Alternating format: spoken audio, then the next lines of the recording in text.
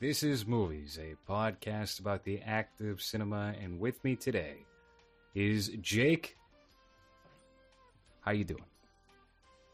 I'm doing fantastic. You threw me off with that hesitation, but yeah, happy to be here, man. Let's talk about some physical media. Yeah. For you, all you connoisseurs of the cloud. I'm trying to get off that, man. I'm telling you, been hitting family video like it's my job lately, and it's been a good experience. And what is family video anyway? Is that like a new Redbox type thing that's going on with the video store? No, family video is, I think, the longest tenured national video store chain in America. They've been going since 1978, and they still have over 500 stores in operation in the country right now. So the last Blockbuster is actually up in Bend, Oregon, which is where my brother used to live, and I've been there. It's still open, but it's independently owned. And the person who runs it essentially owns the Blockbuster name now, because every other Blockbuster in the world is gone. Family Video, however, through some means, they've been able to stay open and keep over 500 stores still going in the States as we speak. And there's one about 15 minutes down the road from me. So I've been hitting there about twice a week for the last month. And Hans, do they have a family video in Costa Rica and San Jose or wherever you live? No, we have videos where you can rent burned copies of real movies. So they just download the DVD file and just burn copies of them, and then you can either rent it for $1 or buy them for $2. Wonderful. So the equivalent of a New York or Boston subway merchant. Yep, but they have walls, so that's the biggest difference. You don't collect physical media, but Jake, I know you're like me, and you do. So why? I mean, what is compelling you to go back to the video store here in this case, and not just outright buy Blu-rays and whatnot? Since on paper they should be cheap because nobody's really buying physical media. Although we've seen during the coronavirus epidemic and lockdown that prices on Blu-rays, on DVDs have skyrocketed, and it's in some cases it's very difficult to track down certain physical media. No, you know what? I would say actually it's a little different than you might think. I've seen indications that physical media purchasing has been going up in recent years. You could probably find a number of articles online that would point you to that. But I think, at least from where I stand, the whole idea of collecting physical media and having a personal physical library is, well, because for one, I started doing it as a teenager because I was getting big into films then and hitting pretty much anywhere that could sell me some movies for a decent price and just trying to fill up a shelf and have a good body of stuff to be able to just jump around through. And this was before Netflix really took off back when I was a teenager. But in the years since, I think it's just because we found out that a lot of these services, especially things like Netflix, have just become the television of the 2020s now. I mean, if you really think about it, Netflix has become as vacuous and really scattershot as 90s television, when you had run-of-the-mill sitcoms on every channel and the occasional diamond in the rough, which Netflix is still capable of churning out, but it's rarely of their own effort. They usually buy it or pick it up, but it's few and far between. And mostly what Netflix is to me now, because I hardly even use it, it's just reruns of bad shows I never liked anyway, and then a couple of decent properties that are on there and fizzle out quickly, like Stranger Things, which should have been a one-off show, but it's essentially the lifeblood to something like Netflix now. So Netflix has become a caricature of itself, and people like me who just want to consume the things they like, you can't find a lot of the movies you like on Netflix or Hulu or even Amazon Prime. So the best way to go about it is to peruse through whether it's video stores like Family Video, or I actually buy from a chain that's based up in New England. I buy all my physical media from them. They're named Bull Moose. And yeah, okay, I'll give them the plug. There you go. Bull Moose. Actually, yeah. And so I buy all my physical media through them because they have most everything you could want between books, CDs, vinyls, and then DVDs and Blu-rays. So Yeah, I think there's just been a real kind of slippery slope that the whole cloud media has been going down ever since it became the norm. So that's what's reinforced it for me, at least. Now, in some cases, what we're starting to see, especially with the recent controversies and whatnot, is a lot of these companies are reeling back and going back to edit the source material and void it of anything that might be offensive in the current climate. Like, I've seen articles about 30 Rock, that might be an obvious one, but even the Golden Girls are cutting out episodes where they wear face masks that are made of mud because that might be something that is viewed as unsavory for certain parties. When you start messing with B. Arthur, that's when I get mad. The 60-year-old grandma in me just wants her to be left alone from the grave. Leave B. Arthur alone. Do you think that's going to... I mean, not that people are rushing out and buying TV box sets of the Golden Girls, but do you see that trickling into something like physical media? Or, I mean, maybe this is kind of a redundant question to ask because, I don't see these companies reissuing many of the series on Blu-ray or DVD. It took some shows an extremely long time just to get certain music licenses cleared, and so they could have that initial release to begin with. I'm not sure if I really see too many companies putting out new renditions of the same old thing, but let's say hypothetically, people are really in the mood to buy a restored 4K HD version of Boy Meets World. What do you think happens in the case of episodes where, maybe you have some off-color jokes? Do you think these things will get the same treatment as what has happened with streaming, or no? What do you think, Hans? I don't know, because most of them, since they're already out, maybe as a marketing standpoint, it could work in this climate because, as you said in a previous episode with the Gone with the Wind thing, you know how they took it out and then people canceled. And then no, that's a future episode, Hans. We're going backwards. The order we go in on Patreon is the reverse order for the rest of the listenership. Okay, but sure. Okay, I'm following. So I guess to make your point that people cancel their subscription when they took the movie out, and then they put someone lecturing you on the context of it and then put it back in and people subscribed again. So maybe from a virtuous standpoint, if they announce that they're going to remove it, people are going to get outraged and it's going to get a lot of attention. And then if they put him back, even if they have that narration or that lecture from someone beforehand, I don't know. I feel like some people would see it as a win and might buy it again just to have the context. Because people are stupid. Because people are retards and they don't understand that it's still benefiting the same company that censored it to begin with. Yeah, I could see that happening.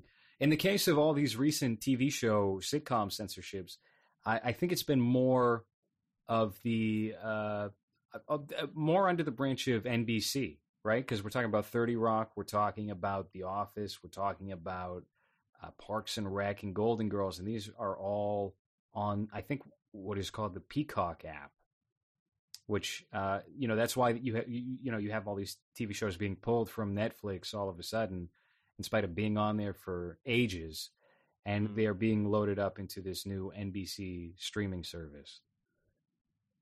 I mean, the Golden Girls, that one's really completely. What are they going to do with what was that show called? No, it wasn't All in the Family. The one with the racist old man. Yeah, no, you're right. It's All in the Family. All in the Family. Yeah, Archie Bunker. Family, yeah. Okay, yeah, Archie. Yeah. What is that going to be the next one they're going to try to cancel now? I mean, here's the deal. Here's the deal on that. I think All in the Family, is it on the CBS app or am I just high? I've actually I watched it pretty recently, a few episodes and whatnot, and it really hasn't been touched yet. But it's probably just because most people today, think about it, we're kind of on the older end of the sphere of the people consuming now, which is actually funny to think. Nobody under the age of 23 knows what the hell All in the Family is. Yeah. None of them have heard of Archie Bunker. And if they do, it's going to be from this terrible Twitter thread and whatnot. They're not going to know how to trace that back. So I think there is a limit to this, that certain properties, they will be adjusted or edited or nixed, if you will, like your Boy Meets World example, because people fawn over 90 shit right now. What happened in that show? Was there blackface in that show? No, that was just an example. I just was scrambling for a title. No, I remember there was one episode, I think, where Fred Savage raped Topanga or something at college. I don't know. Creepy college professor. But aside from that, I think it's going to be really difficult.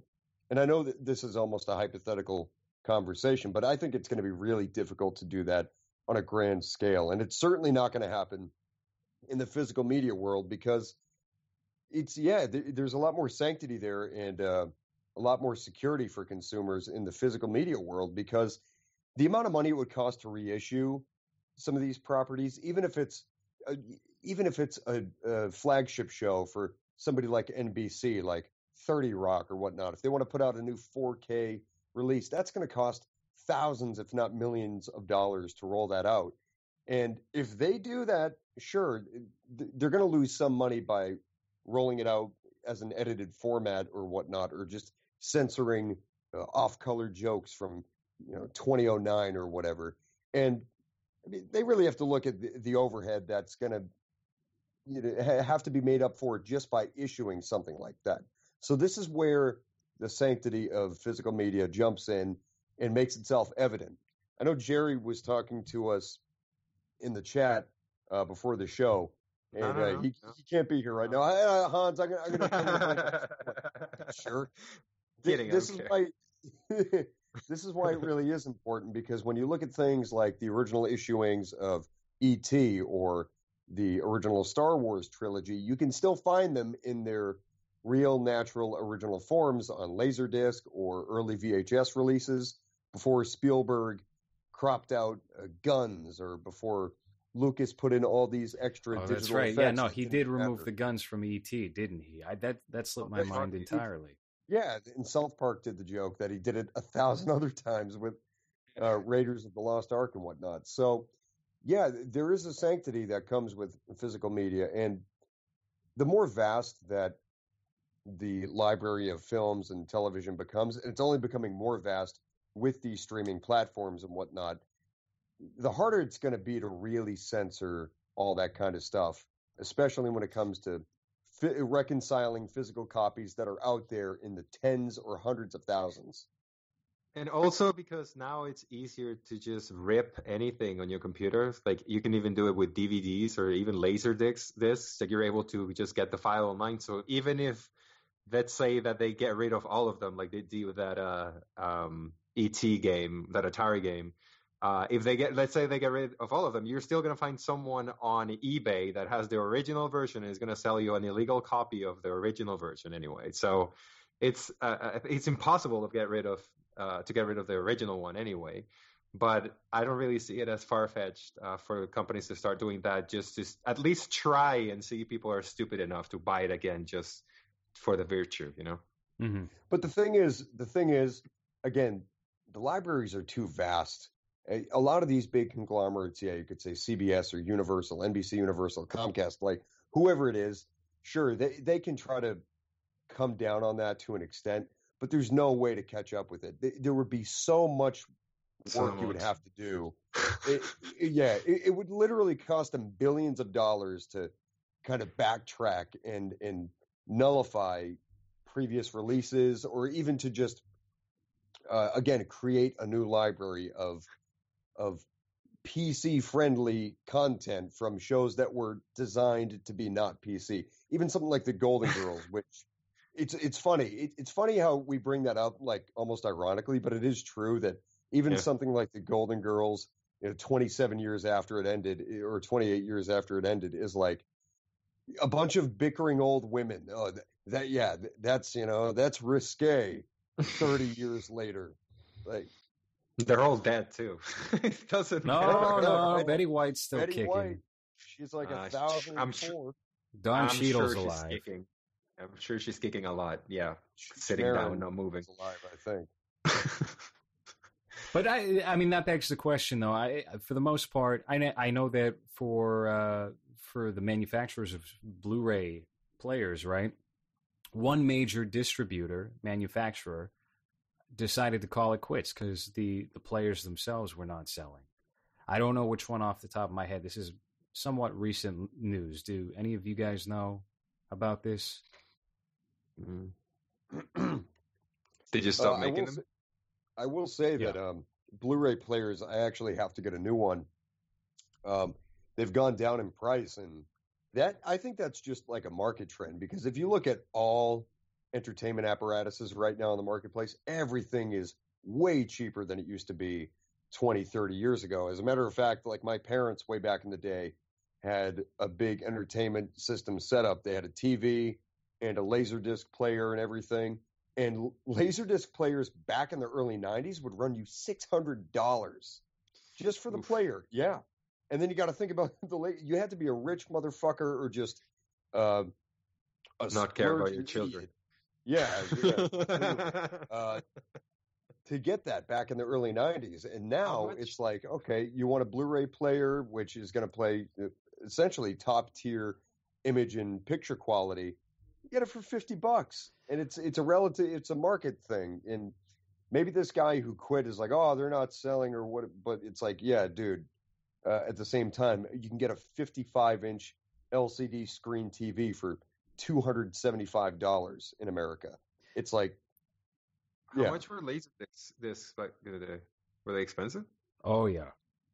Think about it like this: if you were to buy a video in 1988 of a brand new film, it would cost you anywhere between $20 to $60 for it, right? And VHS, and 20's on the low end. If you go back to like mid 80s, you're paying $70 for like what would be a 480p quality video. Yeah. But it's all on one tape. Laserdisc was too big of a problem because you had to flip the disc, and then it would be on like two other discs if it was Titanic or something. It caused too many problems. Samsung is no longer producing 4K Blu-ray players or regular Blu-ray players as of last year. So they are I could have told you that about the whole 4K thing. That is, I've been going to bat against that for like 3 years now. That's the dumbest idea since HD DVDs tanked back in the aughts. No, you say that as someone without one. I have one. Now, what I'll say is in certain circumstances, I agree with you. I don't think the 4K Blu-ray player is a scam. I think certain Blu-rays are a scam, where they will even be. That's the point I'm making. They won't be 4K in quality. A lot of these older movies, especially, their master file is only 2K. And so they're up converting, and it's not bad quality, but there's certain films that I think are designed to be viewed on a certain platform. Like if you watch a video, a VHS of any given movie, right? That might be a different experience than if you have the sharpest, highest quality DVD Blu-ray, HD Blu-ray, whatever it might be, or if you go to the theater. And I think that impacts the experience and how you take in the content of that media as well. So maybe, I'm seeing things like Maniac being released on 4K Blu-ray. And it's like, why? So you can see like the literal specks of dirt that are on that film, or Cannibal Holocaust in 4K, or Blair Witch Cloverfield is in 4K. For what purpose? I'm pretty sure a lot of those scenes were just shot in regular 1080p. 28 days later, another one. That doesn't even deserve a Blu-ray because they shot it in 1080p or what have you on Sony handhelds. They shot that on DV tape. Right, yes, so it's like, what the hell are you doing? No, that's the point I'm making about that. If you want to tank the physical media industry, go ahead with this 4K Ultra HD bullshit, because the thing is, it can only work from the time it's invented on films going forward. Like you just made all the examples of why it's a dumb idea for somebody to update their collection to a 4K, which is why I draw the line at Blu-ray, because as you said, Blu-ray tops off around 2K for its quality in terms of a picture and resolution. And that's great because if you go back even to films of the 70s that were competently shot, remastering the film reel and whatnot, and like raw 35 millimeter film looks great on 2K, but there's really not much more you can get out of it. This whole 4K thing, I think it's again, I think it's a hindrance. I think Blu-ray is kind of, a lot of people don't like Blu-ray, like James Rolfe, for whatever reason. But I think that was the apex. And he's got some terrible, weird takes that don't make any sense. He's like, I miss the DVD menus. Whatever happened to the DVD menu? Fuck Blu-ray. I want a DVD. That's something I couldn't stand about DVDs specifically, is you would have to sit through, and especially the earlier DVDs, like 8 minutes worth of commercials, and you had to fucking just skip. Every time you clicked in anything, it would go into a short video to show you where it's going, and then it would have to load the video and then get into the menu. Yeah, it was I'll tell you what I miss about DVDs though is the Easter egg components. They would hide little things like a cheat code you needed to look up to figure out how to get this deleted scene or a gag reel or something. I enjoyed that aspect of DVD. One thing I'll say in DVD's corner is that they were more creative with the actual content of the disc, even though I'm ragging on the DVD menus and whatnot. But, as opposed to Blu-ray, it's just like boop, boop, boop, play movie, scene selection, special features, get to it. You're not buying a Blu-ray really for that kind of experience. It's just to watch it in a superior quality. Also, we should probably differentiate that just because a movie's in 4K and it's on a 4K Blu-ray does not mean it's Ultra HD, right? So maybe the dimensions are up to snuff, but that doesn't mean you're getting an Ultra HD clear picture. And I'll give you an example of this. I own, Train Spotting 2 on 4K Blu-ray, and it looks fine. It looks clean, but I also own Tim Burton's 2 Batman films on 4K Blu-ray. And those were completely restored and upgraded to Ultra HD. And you can make out fine details of everything. And the color palette is as it was when it was in theaters back in 89 and 1992. It makes a tremendous difference. If you put in a regular Blu-ray of Batman 89 or Batman Returns, and then put in the 4K Ultra HD versions, it's like you're looking at 2 different pictures entirely. So there is some benefit to be had with that. But in many of these cases with like Sony and whatnot, they get very lazy with it, and they'll just put out whatever, and it's essentially just whatever master print they have available in their electronic file. It won't be a cleaned up reel that is designed for this platform.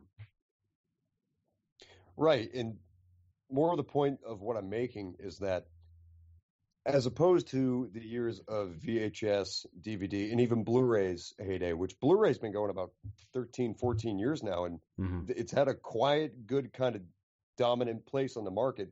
But in their heyday, you could essentially upgrade to the next format pretty easily for most movies. I know there's limitations with Blu-ray, and that's something to say against it. But for the most part, you could update your collection no problem with most movies. That's not going to be the case with this 4K format because a lot of films, or most films, I'd even argue, they're not going to have the resources or the time or the studio means to put through that 4K master. And unless certain studios or certain home video companies buy the distribution rights or something like that, which probably isn't going to happen, you're not going to get enough quantity to, I think, viably update your collection. And again, I don't think you're getting too much more in terms of value when, again, Blu-ray has a pretty good overall output. Again, I just think it's being a little tacky. What's the price difference between 4K Blu-rays and regular Blu-rays? Well, it's like $10 to $15, I think. Typically, yeah, of a difference. I did see though that for some reason, I don't know why, Puppet Master: The Littlest Reich has a 4K Ultra HD Blu-ray, and it's only $7. It's on sale right Hell now. yeah! So if anybody wants that, so the next one. What was the Anthony Cumia website that ended up being like a scam? Something shark. Deep Discount. Yeah, deepdiscount.com. Deepdiscount.com. You can get that on that's who our sponsor is for this episode. Is deepdiscount.com. Physical media. Wouldn't All that be right. great if that was just a ploy and this was all undercover sponsorship? Just like Kevin Hart talking about Morningstar or whatever it might be on Joe Rogan. So, Hans, why don't you collect movies? You collect Funko Pops. No, I don't. Yes, you do. I did. No.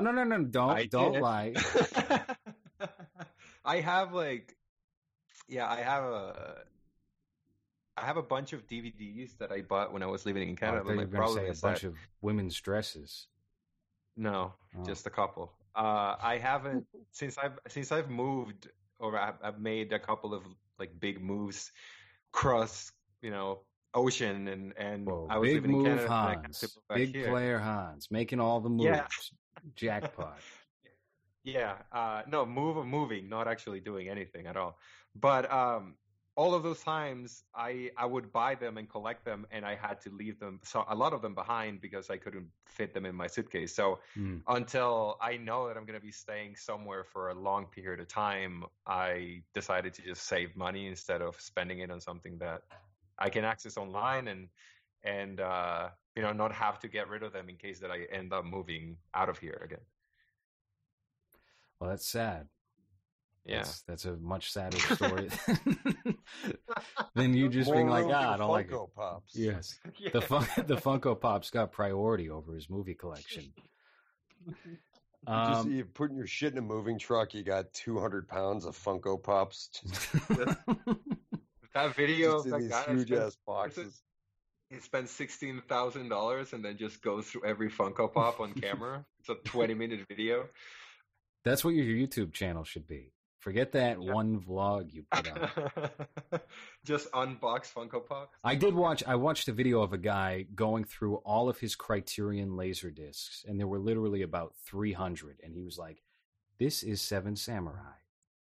And then he sets it down. This is The Third Man. Sets it down. I watched the whole thing. I don't know why I did that to myself. Jake, what? Because that's where you're gonna end up after this. What are you talking That's about? where I'm going to be That's at gonna age you in a 60. couple of Yeah. years. If I can hold on to this And all YouTube these- channel. If I don't When get all banned. these fails, yeah, it's just gonna be you talking about your DVD collection. That's where all the Not Patreon even money yours. goes, is to my Criterion laser discs. Jake, for you, because I don't think you're as impulsive with your purchasing of physical media from what I know, as I am anyway, where I will go on a spree of purchases for things I don't need, or I'll randomly get into collecting certain things like videotapes or Criterion or whatever it might be, steelbooks.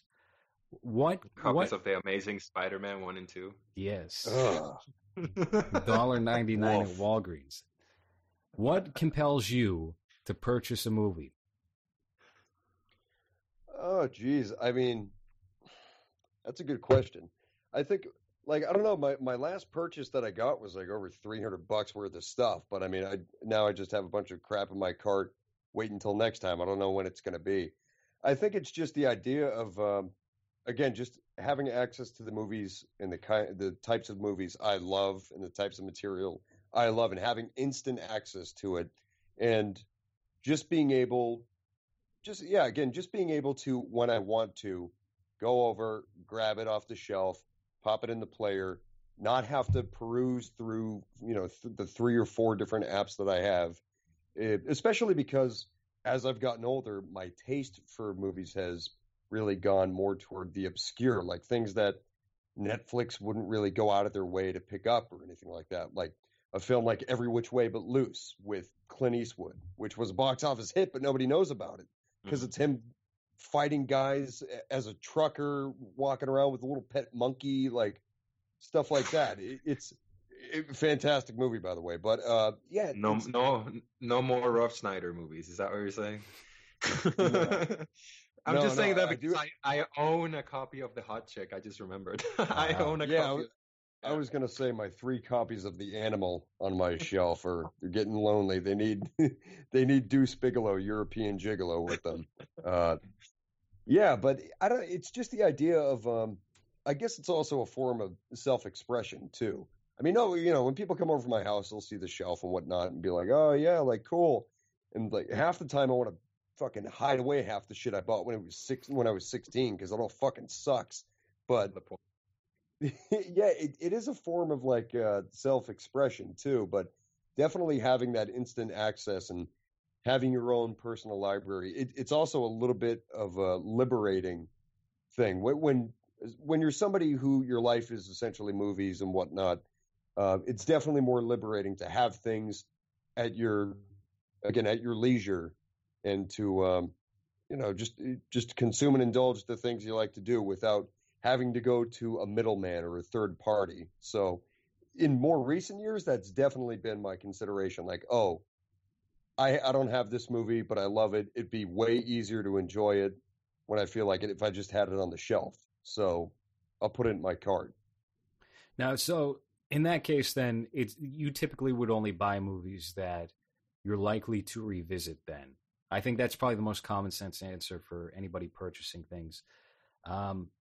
Do you ever purchase anything? Maybe because you have a rental spot nearby, this might not be the case. But do you ever just purchase anything on a whim, having never watched it? Yeah. There's been a few examples of that. Probably longer ago than more recently. But yeah, definitely when I first started collecting films, I was just buying stuff that I was recommended or that I heard some great things about. And I was like, oh shit, like I'll get to that at some point. And then, 10 years later, it's still on my shelf. I still haven't watched it, but yeah, it's a good piece on there. So yeah, but definitely more so now it's about preserving things that I enjoy and preserving my access to those things. Because yeah, I know the whole Gone with the Wind thing, like you think it was a big nothing burger kerfuffle, but I was of the opinion that, they did it under the guise of doing it for good publicity, even if you think their intentions were bad or facetious. And it's just, that's the kind of stuff that you think about and you're like, well, what if access to this film is cut off indefinitely and I don't have it in my possession and stores start to puss out and don't sell it anymore? Like, I don't go to Best Buy for my movies or anything, but like a Best Buy doesn't sell it anymore. Maybe they don't sell The Wizard of Oz because, I don't know, because fucking sepia tone is insensitive or something like that. The inhumane treatment of midgets, I'm fairly certain. Well, listen, if they hang themselves on set, that's their problem, not mine. Another myth disproven thanks to the miracle of 4K. We can see that's a flamingo's neck and not a hanging little person. I used to look into that all the time and play that back and convince myself that it was a snuff film, just so I would like The Wizard of Oz more. Were you one of those kids that would just listen to the albums backward to see if they would hear devil or Satan? I got into that for a minute with like Led Zeppelin tracks. I was like, whoa, this means something. This kind of sounds like a word. Must be saying something. Mm-hmm. How do you guys feel about companies like Arrow or Seven Films that have been putting out a lot of B movies and underground shit? So you know what? I gotta say I'm pretty outspoken about that. I think that's actually one of the best things that's come of this latter era of home video, especially, and this is where Blu-ray probably can get the most credit, since Blu-ray has become a really accessible medium for a lot of these fringe kind of outfitters like Arrow. Shout Factory is a big one. Shout Factory is great. There's a number of others that just escape me. But yeah, and they've given a platform and a real market to films that otherwise are obscure, that certainly wouldn't see any kind of commercial 4K remaster or anything like that. Like in my cart right now, I have the Arrow release of Larry Cohen's The Stuff, which is hard to get almost anywhere else. And I mean, that movie's a relic for a lot of reasons. So yeah, I think those fringe kind of home video outfitters are doing a great service. I know on the internet there is a little bit of a kind of like poking fun at these people that just fiend for all these Arrow video releases and whatnot of terrible movies from the 70s and stuff. But you know what? People like what they like, and I think it's great that certain companies are spending the time and money, and especially because they're independent self-contained operations. That's way more admirable to me. And yeah, it's cool that there's even a market like that in this.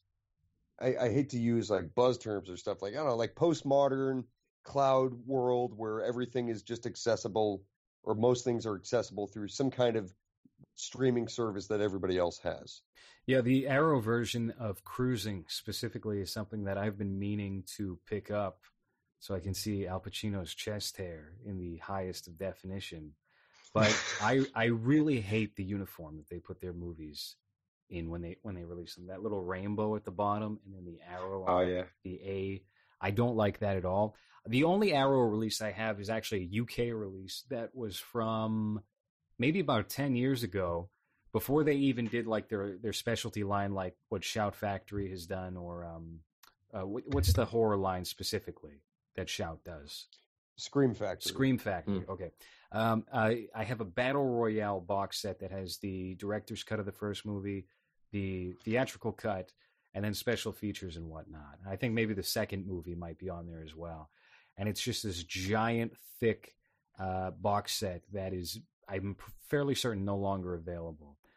But they do typically a great job with remastering and really making, as you had said before, Jake, these obscure movies that probably would have gotten like an extremely cheap, like poor distributor, like Anchor Bay at their worst style DVD release with like terrible video quality.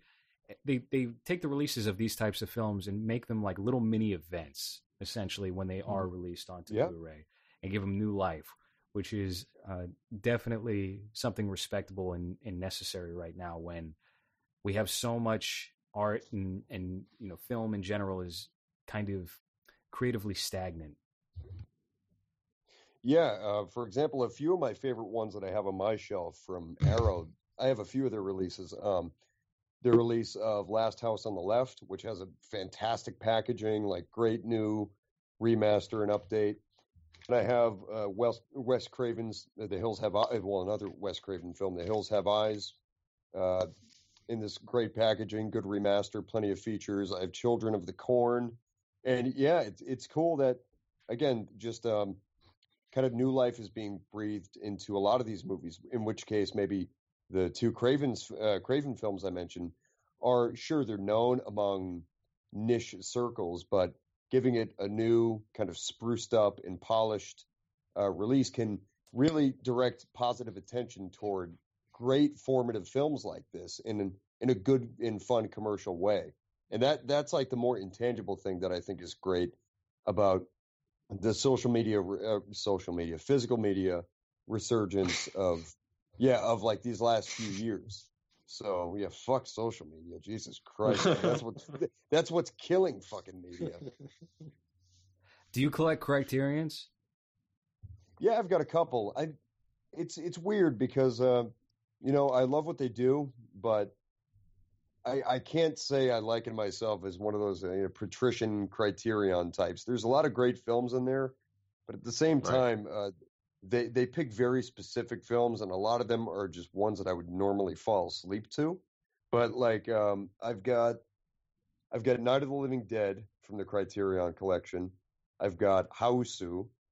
Then I have The Friends of Eddie Coyle, and nice. I think that's it for my Criterion. I would grab like maybe their Eraserhead release, then something like Barry Lyndon, but.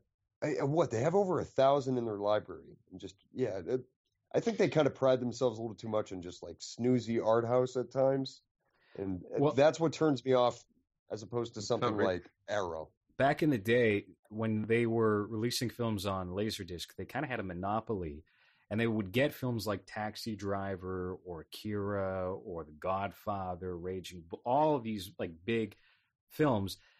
I don't think it's necessarily a case of they're specifically trying to go with more low-key foreign films or what have you. I think it's just a matter of licensing has gotten more complicated since the 80s when it comes to physical media releases. So now they're starting to get movies like more from Scorsese's collection. Yeah, they're getting like Parasite, Marriage Story, Netflix releases that wouldn't otherwise have physical media entries, So I think that plays a part as well. And I mean, if you think back to 1998, 1999, they had Armageddon in the collection. I have a copy of that on DVD, as a matter of fact. And also The Rock. I mean, so there's kind of funny, weird entries in the collection, but I think they've been on a roll lately with their physical releases. They had John Cassavetes' Husbands released on Blu-ray only last month, and then this month, only a couple of days ago, they released a restoration of Come and See, which was a fairly rare to find Soviet Russia film from the 80s, one of the most grisly war films ever made. I remember watching that, I think when I lived in Germantown on my computer, my little Dell laptop, and it was like a really shitty 360p quality video. So I'm pretty stoked about the fact that that's going to get a proper Blu-ray release and has been remastered in 4K. It doesn't matter until they put out Con Air. Oh, yes, of course. Well, they need to complete the late 90s collection of action films. We can only hope. See, yeah, Con Air would be something that would benefit from like Shout Factory, because I know Criterion has a great reputation for a good reason, but I think they've got to step up their game, because, for example, I just bought the most recent version of Big Trouble in Little China not too long ago that Shout Factory put out, and that one is loaded with 6 to 10 hours of great features, interviews, a commentary between John Carpenter and Kurt Russell, where they essentially don't even pay attention to the movie and just shoot the shit for 2 hours. I just got their reissue of Escape from LA, or their remaster of Escape from LA, and they've got a lot of stuff on there. So, there's definitely a bar being set by rival companies. And I think, again, to go back to what I was saying before about Criterion, is all these different distributors, I think, are kind of leaning in on niches, which is also a good idea, I think. And that's why I think Criterion is really kind of putting itself in one direction. It's definitely savvy, though. I can't even say that it isn't. But yeah, I think the diversity now is a leg up that we have that maybe we didn't 20, 22, 25 years ago. The diversity in these different distributors, which it's kind of weird to think, because that's the way we considered the days of old. Like back in the 90s and earlier on, there were all these small home video market companies, and we think it's all been monopolized today. And I would say I'm a victim of that mindset sometimes as well, that, everything's corporatized and whatever. But no, we've been proven and shown that there is a longing for that, again, that real kind of independent spirit when it comes to distribution, and that these companies do have to compete to survive rather than being universal and putting out a low effort DVD just to boost your profits. You actually touched on something with Criterion that I've been thinking for a while, which is that as good as their releases may have been as of recent, their special features for the most part have a lot to be desired. Like the Husbands Blu-ray was okay by modern Blu-ray standards. It had a couple of mini documentary features, but you can buy a disc and the only special feature that might be on there are some production notes or theatrical trailer.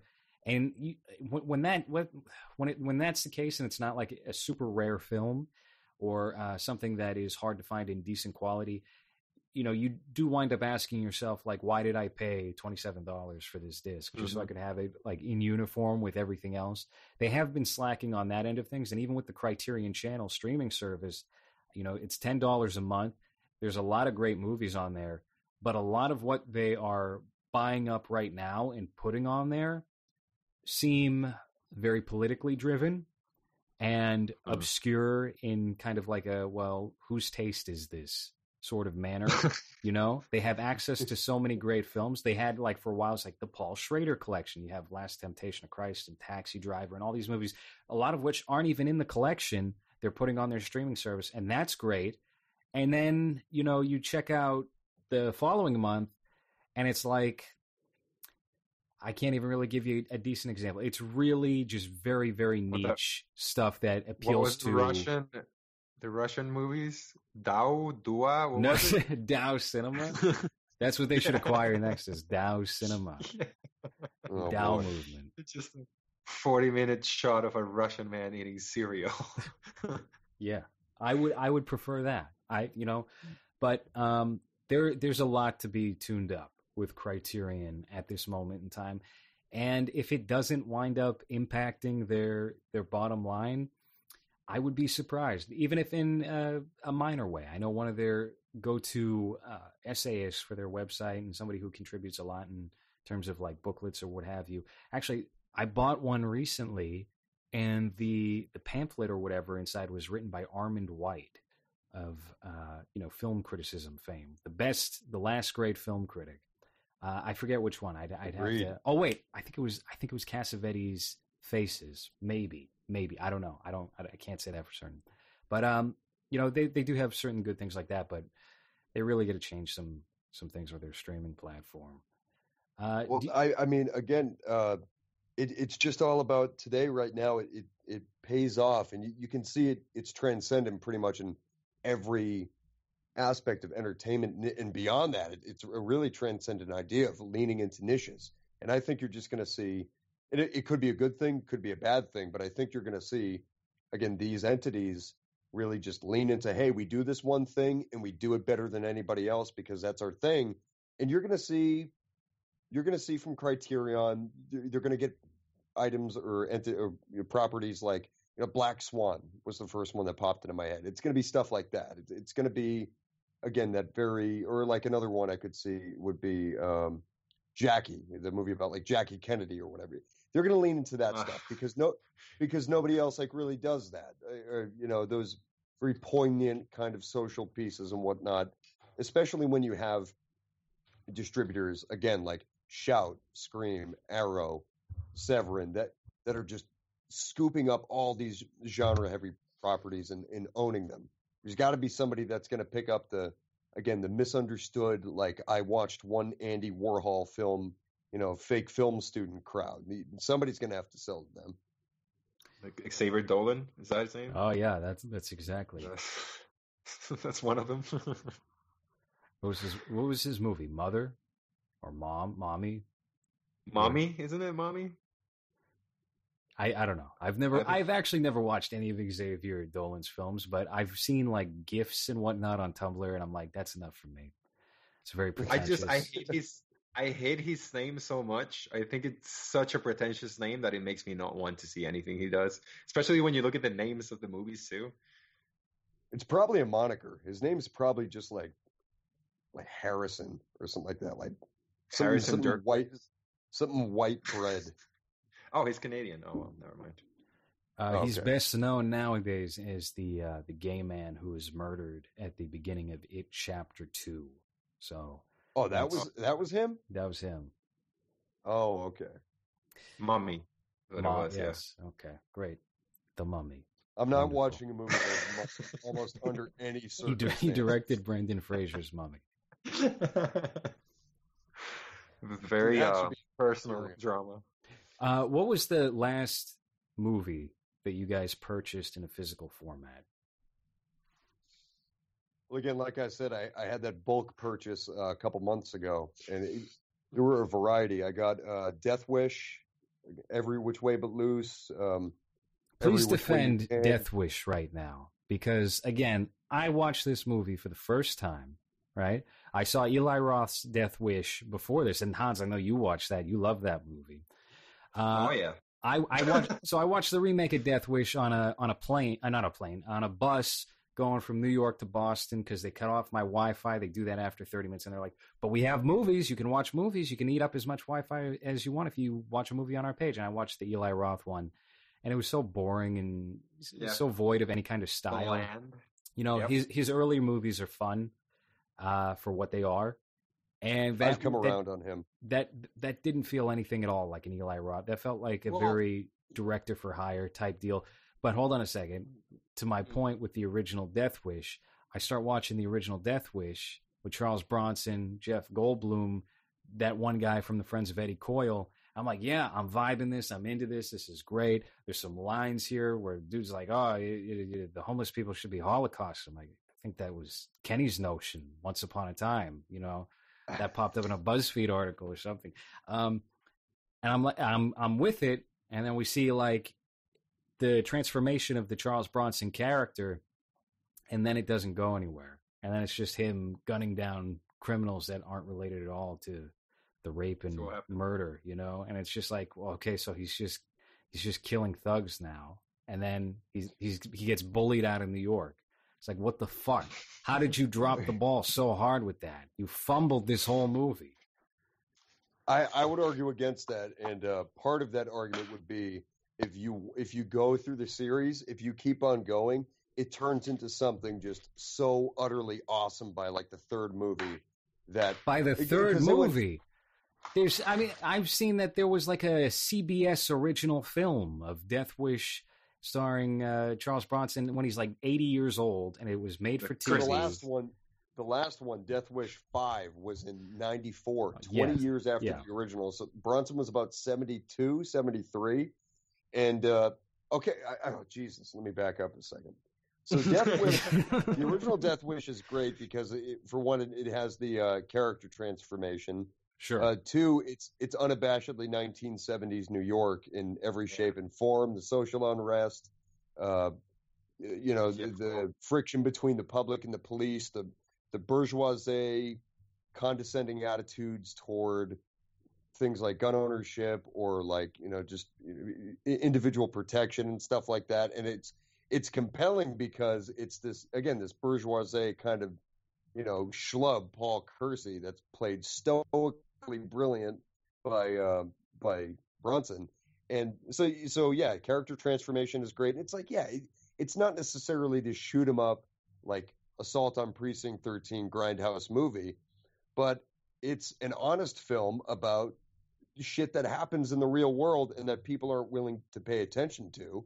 And it's about the gratifying experience of seeing a guy who has no business kind of being in this world, who's forced to come to terms with the idea that, well, maybe society isn't out to protect you. And especially when you have a young Jeff Goldblum running around raping women. That's scary enough as is. I mean, but let's think about that. If they had just called, a social worker to handle Goldblum after that, I think it would have been just fine, I don't know. I couldn't believe when I saw him in that film. I was like, wow, that's like a 21-year-old Jeff Goldblum, and he still looks 37. And he wins. He's the ultimate winner in that. He gets his rape in, and he does a murder, and then he just lives happy, carefree, has a great movie career. Jurassic Park. Yeah. The ultimate winner. And so after the first Death Wish, I want to say it was about maybe 8 or 9 years until they made the second. And then, so it was already in the 80s by the time they started the series back up. And by then they knew exactly which direction to take it, because the second one is pretty decent. The third is where it gets crazy. And the third I've seen a trailer to, and it looked like Mad Max, essentially. Yeah, but it's a hell of a lot of fun. The fourth one is... When does it get romantic?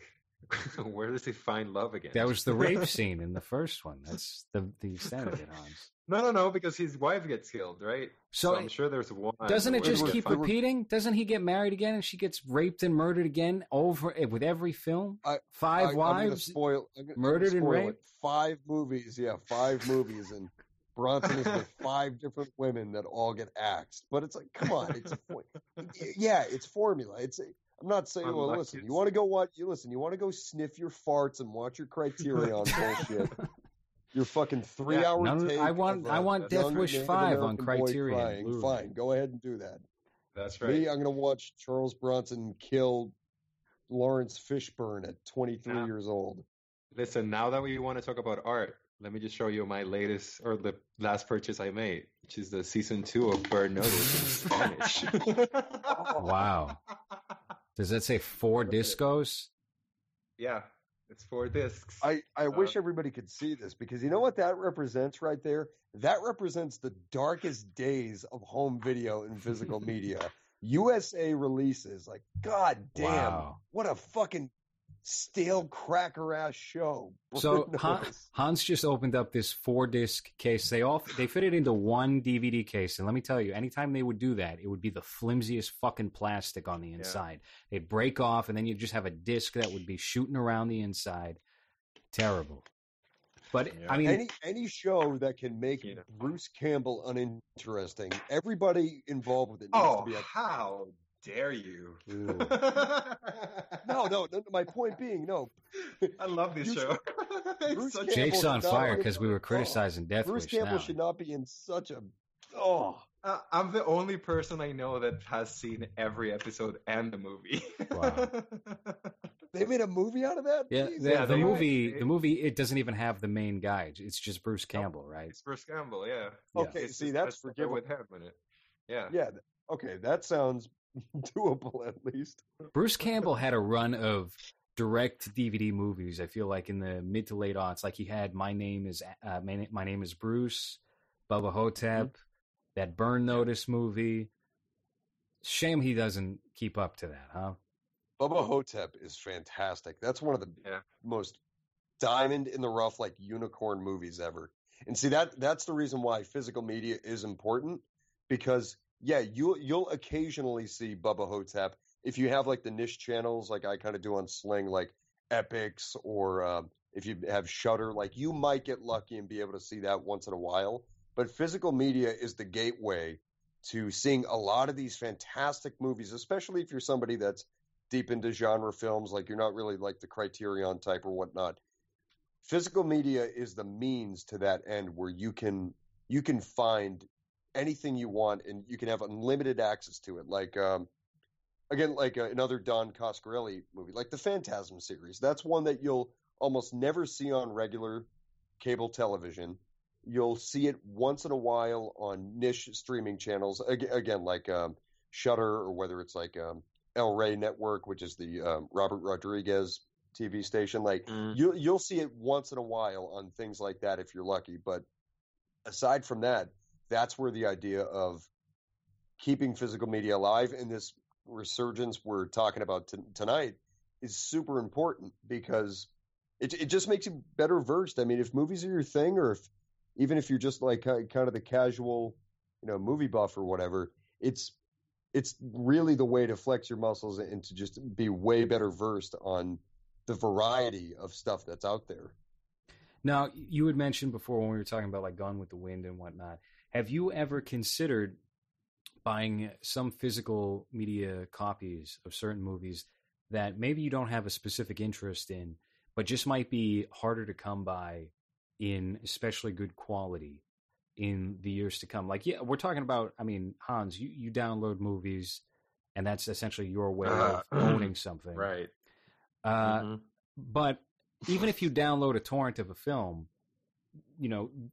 for example, I downloaded a 1080p copy of Blade Runner 2049 once upon a time, and it wasn't really 1080p. You don't get the pristine quality or the natural look of the film. It winds up getting pixelated. You're getting something inferior. The audio shit a lot of the time. They're just like DVD rips, essentially. Yep. And there's a big difference between that and owning something. So, Jake, have you thought about that? Like maybe just buying Gone with the Wind, even if you're not a Gone with the Wind fan, just to have it and have something that may be valuable down the road, either to yourself or to culture at large. No, totally. I even did consider throwing Gone with the Wind in my cart online, but at the same time, I was like, all right, well, everybody's going to be doing that, so right. I think I'm going to be okay. It's a great piece, as a student of film, it's a great piece to have in your collection anyway. But more recently, what I've actually thought about is, and I do have an interest in it, but classic noir films, because they really don't get a platform. Again, you might see one or two that are on Criterion, and then my God. I'm sorry. Let's just pause. You own Titus, the Fox TV show from 2002, seasons 1 and 2 on DVD. This is terrible. Hans, I don't understand where you get off criticizing any movie that we've ever This talked is about my- when you own Titus Oh, no, no, no. and Burn Notice. This is my taste before I started actually liking movies. I would just go and buy whatever the fuck. I have basketball. I have Oh, jeez. Whoa, basketball, that makes the cut, in my opinion. the Zach Galifianakis Out Cold. I've never even heard of that. That one, funny story about that one, if you want to talk physical media. I rented that fucking movie from Blockbuster in 2003 or something like that.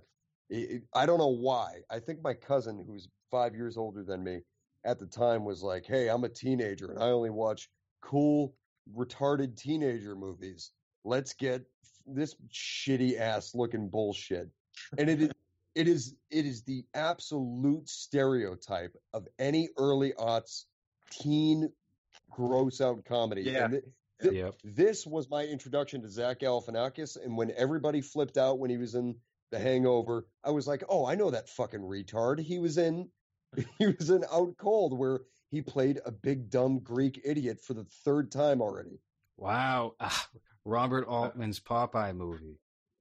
Amazing. Now that's a classic that you should have preserved. That's kind of Kino, like the set design and everything. Oh, is it's fantastic on that film. That's worthy of having in your collection. That was Shelley Duvall's other notable performance. Yeah. But while Hans sifts through his stuff, I'll say really quickly, I was thinking about picking up some classic noir films. I have a few on the shelf, but nobody really gives them a platform. You might be lucky. Well, if you have like Turner Classic Movies, which I actually have on Sling, you'll be able to watch quite a few. But That's I don't another even one know, like Out Cold, Grind. Grind. What's like That Words had of Dogtown ripoff? Or there was a skateboarding teen comedy from like 2005, 2006 with that guy from Rat Race who was Seth Green's partner in that movie. Dak Shepard? No. Dak Shepard was in Rat Race. It was some dude who's never worked again. He was in those two movies, and that was it. Yeah, so again, like Turner Classic, you're going to get those kind of films, but you're not going to get them on any viable streaming platform. Or, the closest you're going to get, and it's not even a film noir, is like Casablanca on Netflix. That's as close as you're going to get to anything from like the golden era, if you want to say, of Hollywood. And I think that's definitely an era that needs to be historically kept together as is. If you think to a classic Cagney films or Bogart films or anything like that, that definitely needs to be preserved, especially for its quality. So that's a rabbit hole I'd like to go down soon in terms of collecting, because there's something to say about noir films, and they don't really get any kind of real exposure today to a mainstream audience. Mm-hmm. Hans, are you just enjoying your collection? What is this? I am. Wacky Races. You think I was? Yeah, you think I was kidding? No. Wait, hold on a second. Hold on. So Hans just showed us a copy of Wacky Races. That is another property that I'll go to bat for. That now maybe not everybody should have it in their collection, but Hanna-Barbera cartoons, I think, from the 60s and 70s need to be preserved as well, like in some way. The Boomerang app actually has most of those shows, and I actually did a trial of the Boomerang app.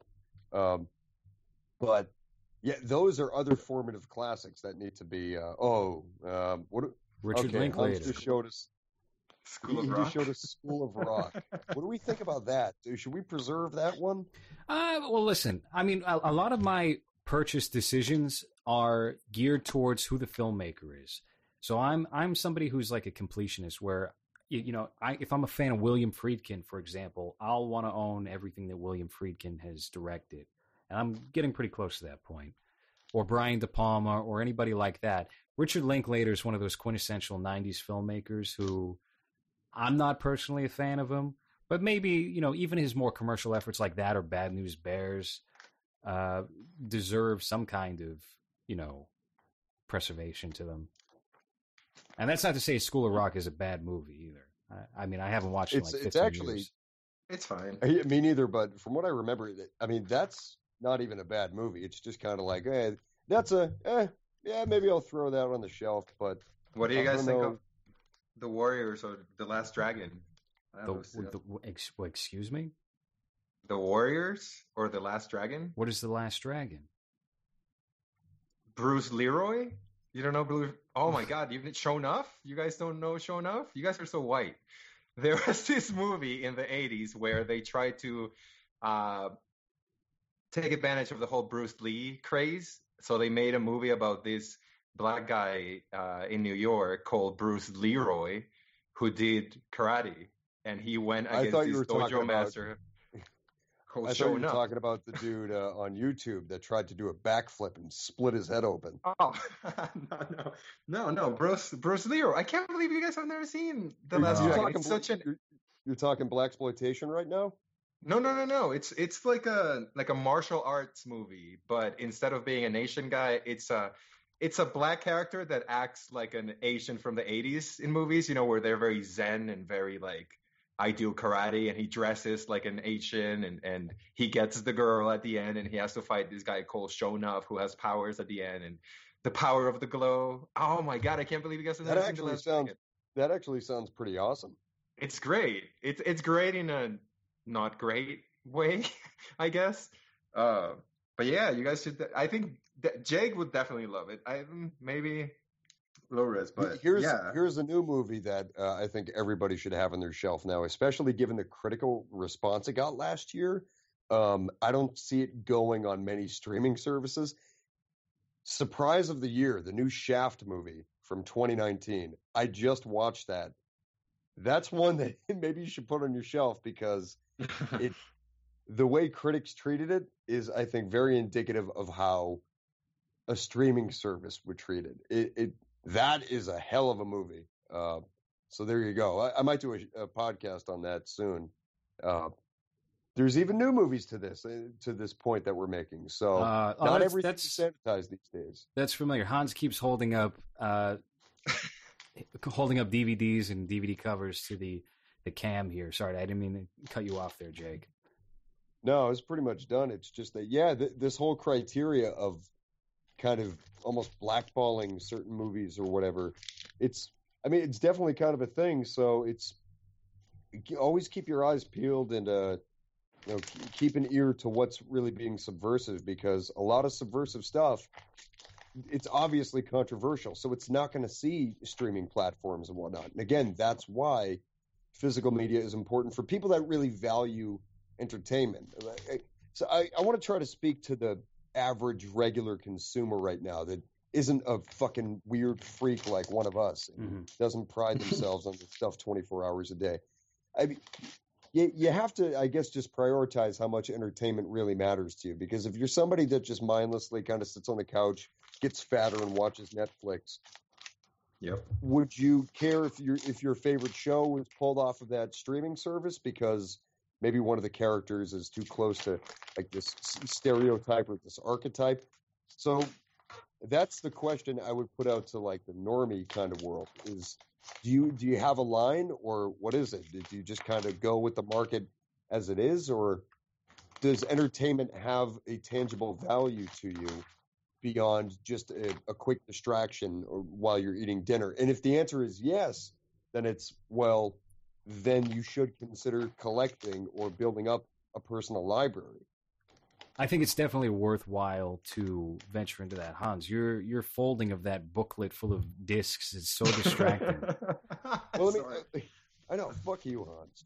I got fucking two DVD version of Orgasmo. Come on, guys. Oh no, you know what? No, again, that's worthy. Anything by Trey Parker and Matt Stone is worthy because. Definitely in this day and age, who knows if they're going to be erased. Here's another anecdote I'll make, though. I do pride myself on like my taste in music and whatnot.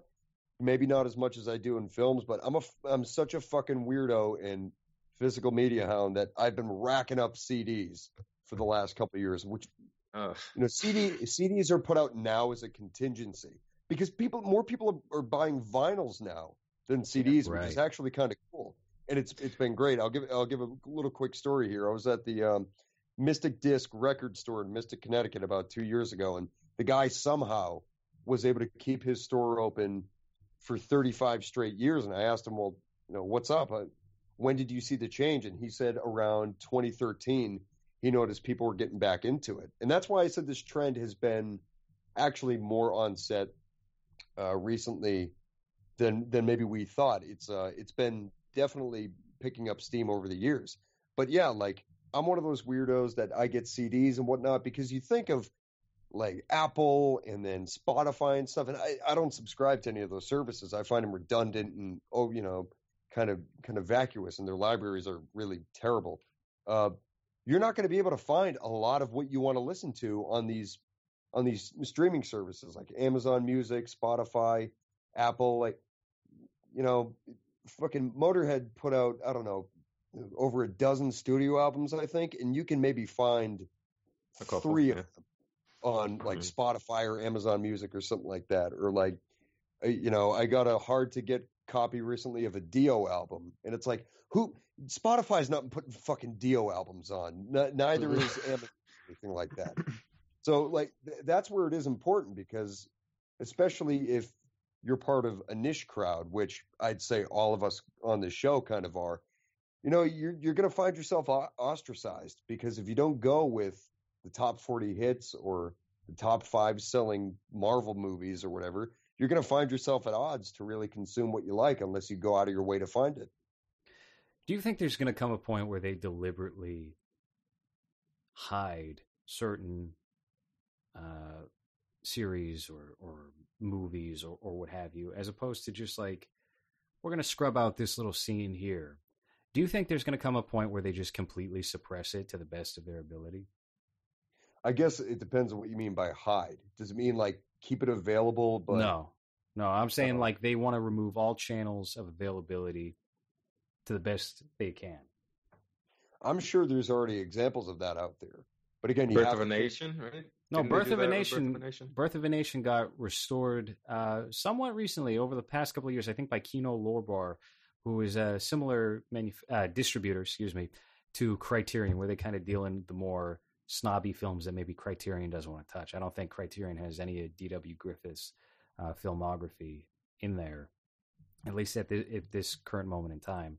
And that would be something to snatch up because it's in the public domain. Did you guys ever watch the? Oh, we should remake it. Did you guys ever watch the remake that came out a couple of years ago? No, that wasn't a remake. They just took the title. Talk about one that was kind of squelched, huh? That was one that was essentially hidden from the public because of what came out allegedly about Nat Turner. So that's kind of a good modern example. I mean, yeah, that's an interesting one. Well, but the story with Nat Turner was he was part of like a group of friends that had gang raped his girlfriend or something, and then she wound up killing herself later on. And that really sucked the wind out of that movie and its odds of winning Best Picture that year. He was also seen as like the next big director. He was like Jordan Peele before Jordan Peele came out. Yeah. Or the Black Panther guy. What's his name? Coogler? Let's go off on an aside about him. That's somebody who the studio has completely killed. I am so discouraged about the direction Ryan Coogler is going. He's a guy that would have put out 10 more movies. All of them would have went to Criterion Collection because he's an extraordinarily capable and sound filmmaker. But God, how the industry has eaten him up, and they're going to spit him out, I say, in less than 3 years. I feel bad for that poor guy. I mean, that's the trajectory of the modern filmmaker who shows any talent whatsoever. I mean, they did that with somebody established like your favorite, Joss Whedon. Joss Whedon, what has he come up with as of late? He went and worked for the Mouse for a while, and now you don't see much of him at all in the media. You just see him on Twitter. Well, yeah, but the thing about him is that he used his niche, which was really one thing, okay? He got Buffy off the ground, so he has credit for that. Firefly is a pretty decent series. He did a competent rewrite on the first Toy Story film. But aside from that, I mean, the dude just had the same tricks that he pulled out of the hat over and over again. And it's like, when you watch enough of his stuff, you're like, yeah, he's really not that good besides the one or two things he did. And I think studios even realize that. They're like, let's get this fucking orangutan looking bastard out of the fucking picture. Everyone's sick of him. Well, Jesus. On that note, I think we've covered a lot of ground with our physical media discussion. What do you think is the most enjoyable form of physical media? Well, the one thing I actually do collect is, now that Jake mentioned, was vinyl. Mostly because when I was little, I would go to my grandparents' house and I fucked up his record player because I did the DJ thing too much. Oh, no. Yeah. Geez. I was like, oh, this sounds like a DJ. Cool. And then I broke it. But then I've always been interested in how big the art is and like just the physicality of it and how you can, if you hang it on a wall, it kind of looks like a painting. And the fact that they started releasing newer artists' music, that caught me. So like the only thing that I've collected recently is just records. I don't even listen to them most of the time because I do have the digital files.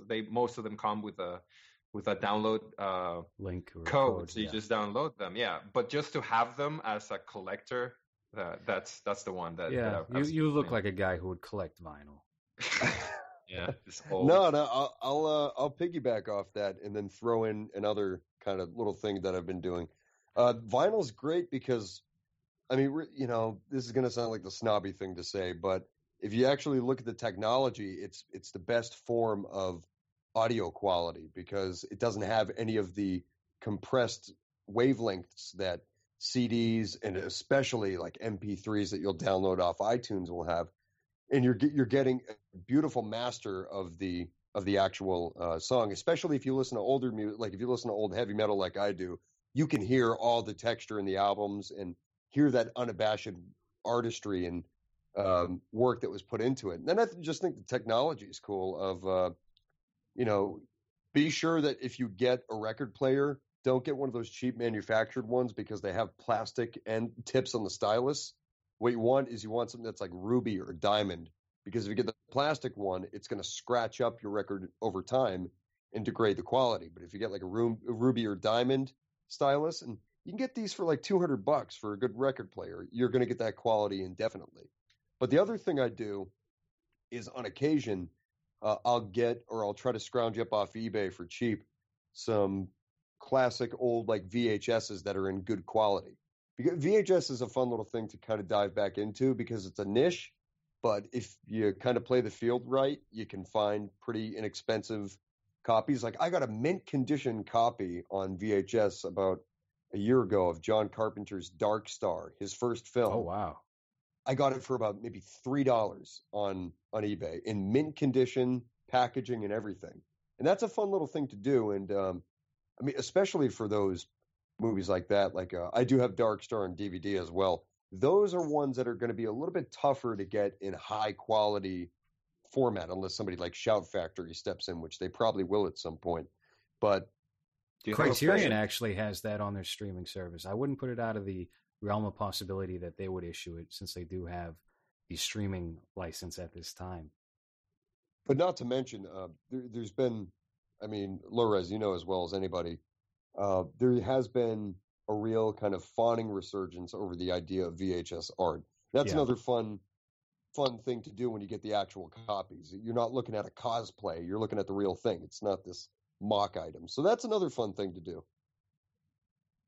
Yeah, I've gotten into the habit in the past, especially of like picking out older VHS tapes, like when they didn't quite figure out the medium, when it hadn't peaked just yet, and they would sell it to you in this thick clamshell that was typically like later on reserved for maybe Disney cases or films of that sort. But a lot of the Warner Brothers releases from the 1980s, like Blazing Saddles, The Shining, come in that clamshell sort of case and have like weird graphic design on the front. And a lot of the time it's just like, it's a pattern, and then they throw on one image that is like maybe Jack Nicholson's face in the door or the Blazing Saddles poster, and it's like a different size each time. Like you can tell they didn't really have much of an idea of what they were doing and whatever editing program they had. But I don't know. It's a cool little aesthetic thing to just have on your shelf. What were you going to add, Hans? You look like you were about to speak up about something. You're just enjoying no. I your was just DVDs over there. I'm enjoying the conversation. I was going to ask if you guys have a VHS player. I do. I have a VCR that I plucked out of the garbage like 8 years ago. And the remote doesn't work, and a lot of the time it eats the videotape. So I don't use it as frequently as I'd like to. And it's hard to get like a really good working VCR nowadays because they're all out of print. So I got one, again, I got it off eBay. It's this big motherfucker. It's a VHS DVD combo player. And I got it because, like I said, I lost my old one from when I was growing up and whatnot. And I was getting all these kind of classic VHS tapes and whatever. And, and I was like, oh shit, I don't even have something to watch these on to like catch up. I had like copies of movies like Wolfen, which that's one you're not going to find on many formats. And I was like, oh, I want to watch this. So I grabbed one off eBay, I think for about $30, and works really well. I actually, since I'm still waiting on a Blu-ray player, I've watched a few DVDs in it recently, and it plays it just fine. No issues. I synced up a universal remote to it like nothing, and yeah, so still going. Yeah, that's something I would really like to invest in at some point, is just getting a better working not DVD player, VCR, and also a region-free Blu-ray player is something that is especially beneficial. Now, if you want to buy region B locked Blu-rays, like I have This Is England 86 and 88 on region B Blu-ray, and for whatever reason, it just doesn't function with the television or what have you because of the 1080i format. Something just doesn't register. So sometimes you're going to run into that problem.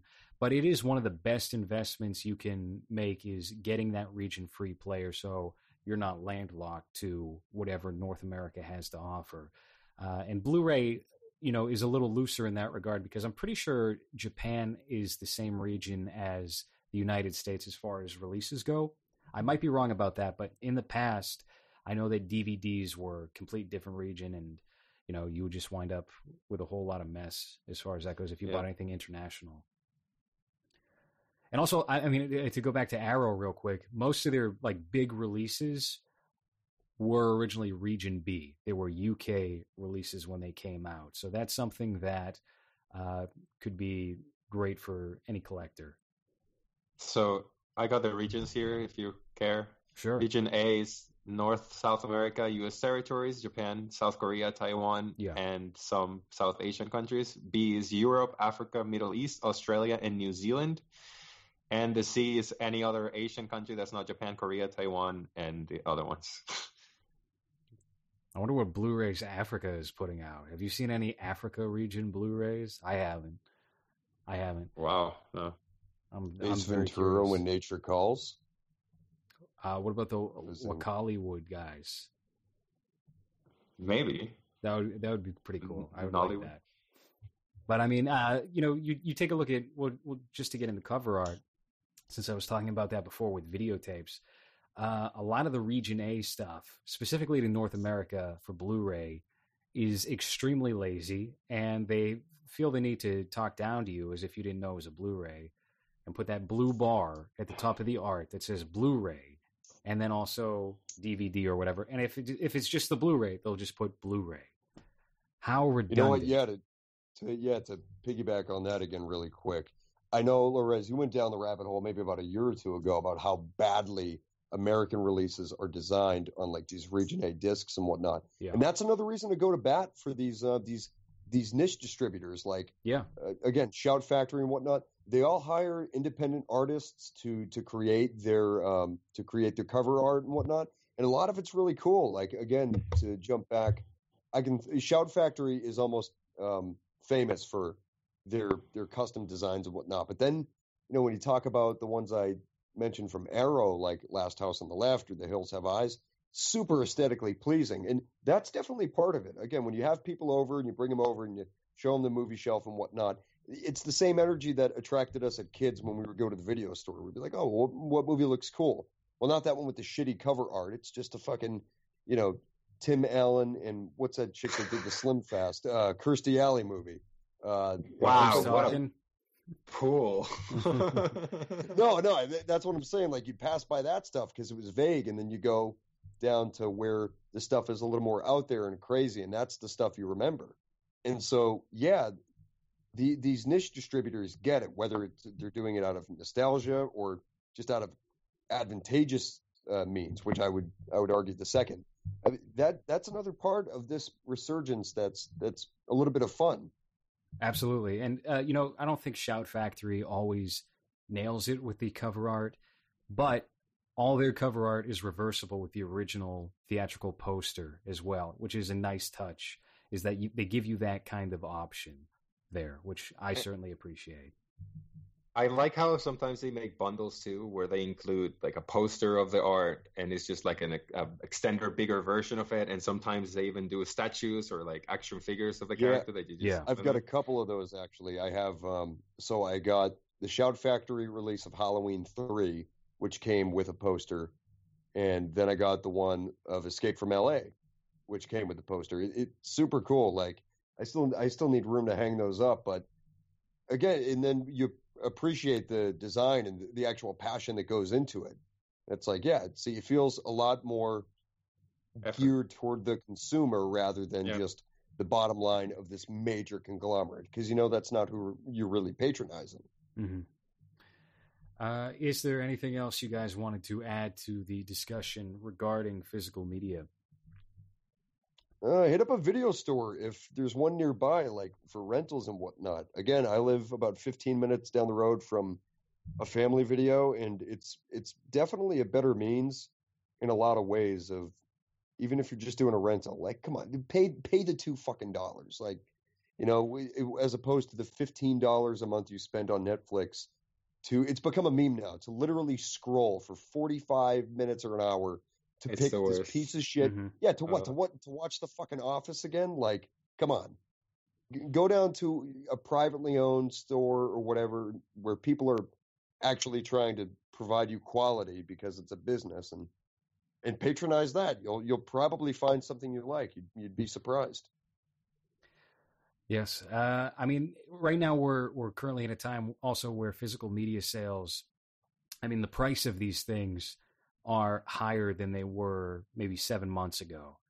So what I would say is, with that in mind, and also the fact that certain Blu-ray manufacturers are deciding to, end their business as far as that goes, because it still is a fairly niche medium to just buy things and not simply rely on streaming. I would buy as many movies you enjoy as possible while they are still available, and especially before they're deemed offensive to imaginary parties. Hans, white people. Yes, yeah, no, you're right, though. You're correct, Hans. Yeah. I hear you're on Parler nowadays, or Parlay, that new cool app. I got banned already. They're going to sue me because I said the N-word. They're doing that already. Like, they already went to, when you sign the terms of services, there's one thing where it says that if they get sued, you're accountable for what you said. Yeah. So it's not even, But, so it's not even a platform. It's a public square. They're playing by those rules. So remember the other one? What was the other one called? Gab.ai. Yeah. That one's Whatever happened to that? They had a shooter. They had a boomer shooter with a van that was covered in Trump stickers. And that kind of warded everybody off from going to Gab. As if all the random anti-Jewish memes to begin with didn't scare normal people away already. So that's the state of that website. Are you on Gab still? I know you did have a Gab, but you didn't use it. I don't think I ever used it. Yeah. I don't know. I'm going to look you up on Gab. If you have a Gab, I'm posting screenshots of it, and I'm going to post them in far left groups. I'm going to post them in anti-fascist groups. See what happens. Just go to Photoshop. Reddit's right for that now. Oh yeah, just post on Reddit now. Reddit has purged Chapo Trap House and Cumtown and R the Donald. So, did you join the Cumtown message board? I joined, and it was, yes. I mean, talking about like old-timey things, physical media, I guess, became streaming. message boards became Reddit and social media, the message board is very active and has like 300 users active at one time or something like that. Cumtown.org. That's actually the sponsor of today's episode, is Cumtown.org. Well, that's the whole Reddit that they closed. They opened that one, right? I don't think that anybody from Cumtown is associated with that. It must be the people who are running the Reddit. The subreddit, I mean. Yeah. So that I mean, you can have discussions there, is what I hear. Also, Armand White is now on Parlay, and I will be following him. Except I typed in Armand, and I don't get Armand White here. I don't know if you can see that. It gives me a mom. It gives me a Christian husband, Pirate Doug, conservative ALS interpreter. See, I just wanted Armand White. This app is very bugging. Are you spelling it correctly, you racist? I wrote almond white. Almond juice. Wait. Anyway, that's been this episode of Movies. Jake, thank you for coming on the show today to discuss physical media. I couldn't think of anybody more apt for the subject. Listen to Dissecting Cinema. When's the next one coming out? Yeah, I've been working out, getting the next show out. It's just been crazy these last 5-6 weeks. So yeah, working on trying to pedal out a new show. Maybe the next one I'll do is the new Shaft film from last year, because that was a hell of a movie. So just stay tuned; it'll be out soon. I did see that you posted about that in the group, so that's interesting. I meant to take a look at that once I saw that movie was not what the press release stated that it was, and it was actually like a backdoor vehicle for Samuel L. Jackson to just play Shaft again. Seems like it was an interesting film. I won't get too deep into it, but I will say this. The writer, his name is Kenya Barris, from Inglewood, California. Dude wrote a hell of a script, and he actually wrote the Coming to America sequel that's supposed to be coming out in December of this year. That makes me super excited for the tenets of that film, which I was on the fence about. But given the personnel they've got, I'm really excited now. Great. Okay. So maybe I'll be looking into Shaft then. All right, folks. That's been it for this week. Tune in next week. We'll be talking about Da 5 Bloods. How about that? Hans Wolf, a big fan of that movie. Did you watch Da 5 Bloods, Jake? I watched some of it, man, and it just disengaged the hell out of me. I thought I was going to see a legitimate film with compellingly directed action. Absolute woof, man. Not even close. God, dude. And then when you showed me I always forget the actor's name, fucking Clay Davis from The Wire, when they made him say shit. You ever want to just reach through a screen and bitch slap Spike Lee as hard as you can? God, Ernest Dickerson every day of the week over Spike Lee. That's my advice to everybody. Well, agree to disagree. That's just what I'll say to that. But I mean, Ernest Dickerson did Juice, right? Back in the 90s? Yeah. Very good director as well. Movie. Great cinematographer. All right, that's been Movies.